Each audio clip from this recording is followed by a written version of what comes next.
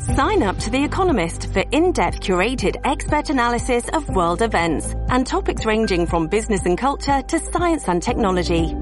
You'll get the weekly digital edition, online-only articles, curated newsletters on politics, the markets, science, culture and China, and full access to The Economist Podcast Plus. The Economist is independent journalism for independent thinking. Go to economist.com and get your first month free. Listen, all you New Yorkers. Excuse me, taxi. Okay, we're looking around. This is the 77 WABC minicast. We have with us now Michael Goodwin, the great Pulitzer Prize-winning columnist of the New York Post. And Michael, your headline said it all. New York City Council hates cops because, boy, cops, I can't think of a more difficult job right now than being a police officer in New York City. Right. Rita, you got it right. I mean, that's just, it's a terrible time. I mean, that's why so many officers are quitting well in advance of retirement age. And you always had a cadre of older officers who would stay beyond the retirement age. Some loved to be detectives, police officers still, or they moved up into the management ranks and, you know, ran precincts and commands and special units. But now you just have everybody saying, look, the job is too difficult. It's getting more dangerous. I'm not getting the support from the politicians or the public or the courts or the judges or the prosecutors.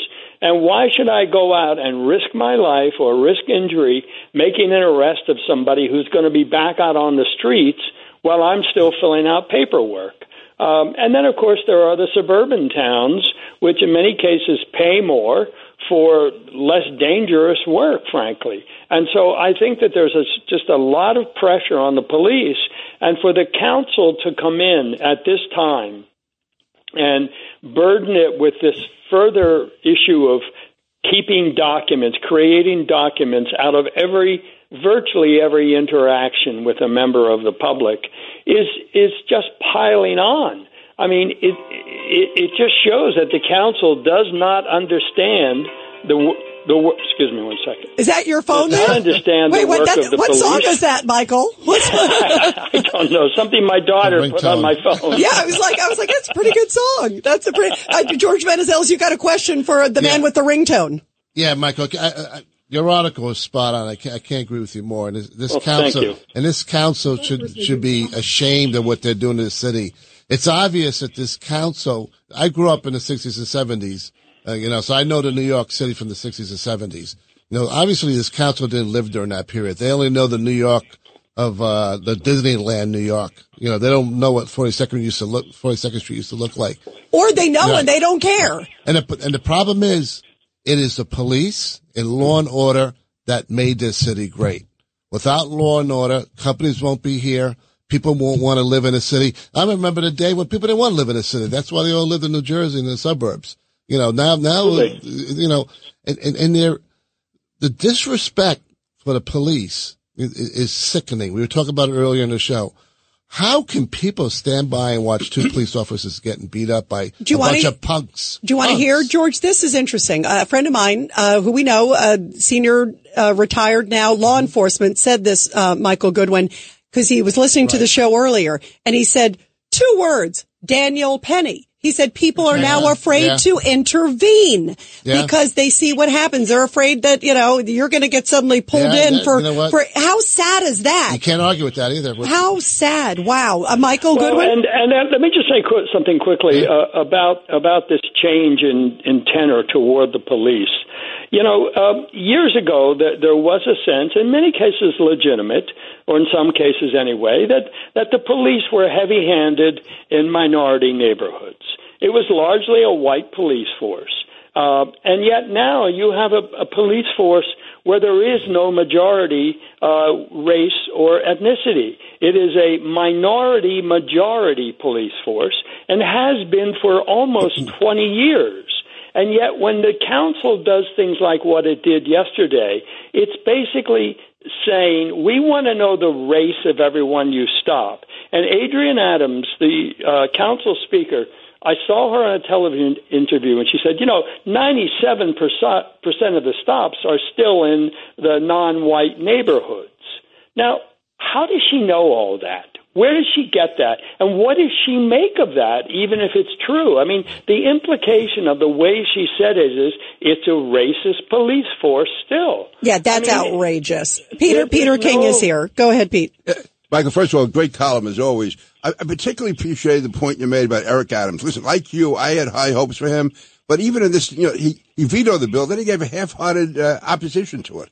We said he's against one party, he's for another.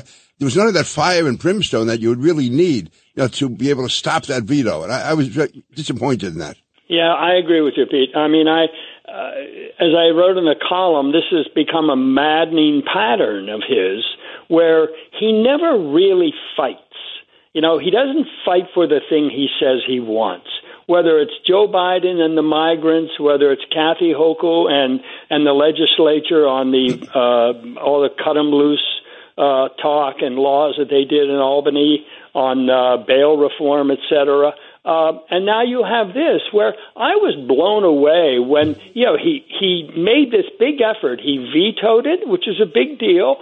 He invited council members to go and ride-alongs to persuade them. And then at the end, he says, there's just one part that I disagree with. Otherwise, I'm fine with it. Yeah, he should say, wait a minute, I am a former law enforcement of many years. He's a retired captain. We all know that's part of the reason he got elected.